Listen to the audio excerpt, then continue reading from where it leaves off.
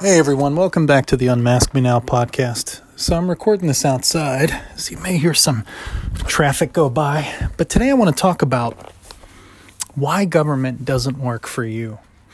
And it's blatantly on display in Canada. See, virtue signaling's one thing. You can go out there and wave the flag and say you're against racism and all this stuff, but in the end that has no substance. Just be less racist, or more inclusive, or this or that. It's pillow talk. But whenever people demand and want real action, the government turns on them.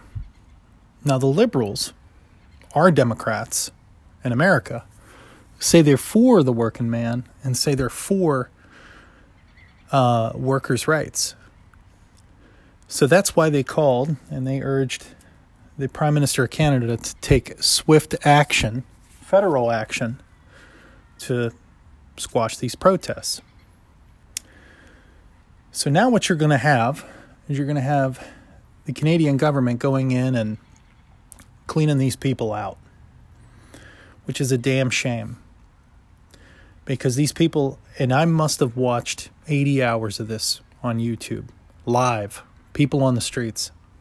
The only thing they're doing is feeding the homeless, hanging out and screaming freedom every 15 minutes, and every half hour on the hour singing "O Canada," which I always thought was a lovely song, but I have a new, profound appreciation for it. So if you haven't listened to it, you should go back and listen to it.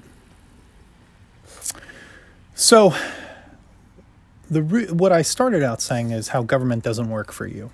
So the conservatives, our Republicans, came up with this bill. They said, hey, listen, obviously the people in the country just want a way out of this pandemic, just want a path out. Let's just give them that. Let's come up with a federal solution by the end of February. Let's put it in writing. Let's end this thing and move on. So I watched some of the Parliament hearings on it, or whatever they call it, open questioning. And the only thing the liberals, our Democrats, did was sit there and say, well, the conservatives fanned this insurrection or fanned this hostile barricade and hostile protest. So they had a vote on this bill that would just provide a roadmap. Like, hey, if cases fall below this number, we're going to do this. And if this happens, we're going to do that. If that happens, we're going to do this. And they lost by 30 votes. And this goes back to what I've been saying all along. The government doesn't work for you. The government doesn't care about you. They only care about what looks good. And it's a fucking shame. I mean, everybody in that House of Commons, which would have been our Congress, should have raised their hand and said, you know what? These guys got a point. We need to figure out a roadmap for success. We need to figure a way out of this, and we need to put the onus back on the truckers. We need to say, hey, look, this is our federal plan. This is what we're doing. This is how we're moving forward. But again, they couldn't do that. They couldn't do that. So now, who's going to suffer?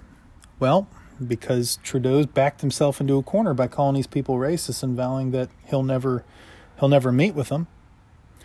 Well, now he's going to have to deploy the military and crack some skulls. It'll make him feel good. And one of the liberals went ahead and called out the veterans for taking down the. Hold on one second. Got a truck passing. Like I said, this is just my raw thoughts. There's no studio bullshit here. It's just me talking to you. So, one of the liberal people came out and said that it was a disgrace that the veterans showed up and removed the fencing around the veterans memorial. Well, what actually happened was about 40 veterans showed up and said this is a disgrace that this thing is blockaded and that people can't touch it. Because there's a whole thing where, you touch it, you kneel before the tomb of the unknown soldier, you do this whole song and dance. Like it's a really, really big thing, right?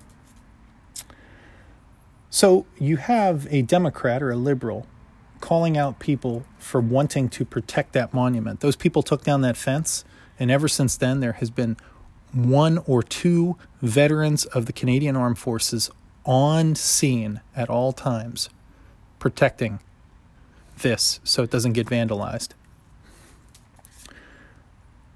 And the police were okay with it. Police were like, okay, cool. If you guys are going to take ownership for this, we don't have the manpower to be putting people on here. They're like, okay, cool. So you go ahead and you call out these veterans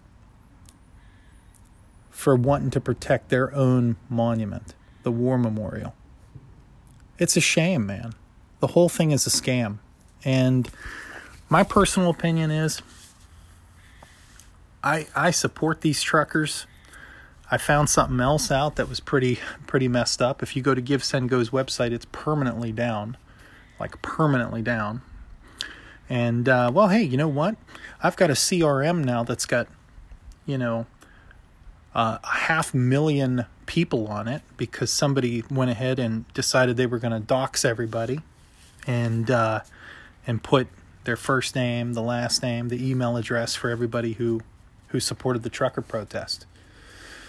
So once this GiveSendGo gets back up, I think I'm going to throw another $50 in there because I'm going to tell you what.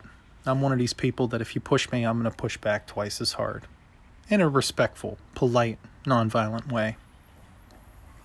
So, I'll go ahead and give them some more money. It's a shame that somebody would do that, especially whenever the left supports worker uprisings. And this isn't even a white-black issue. Like, you should see the people that are there. So again, if you made it this far into the video, there's a couple channels that I really want you to check out on YouTube. Viva Frei, Vivafrei, a guy by the name of Travel Fun 69. I know what you're thinking, but trust me, Travel Fun 69, and Ottawa Walks, all one word.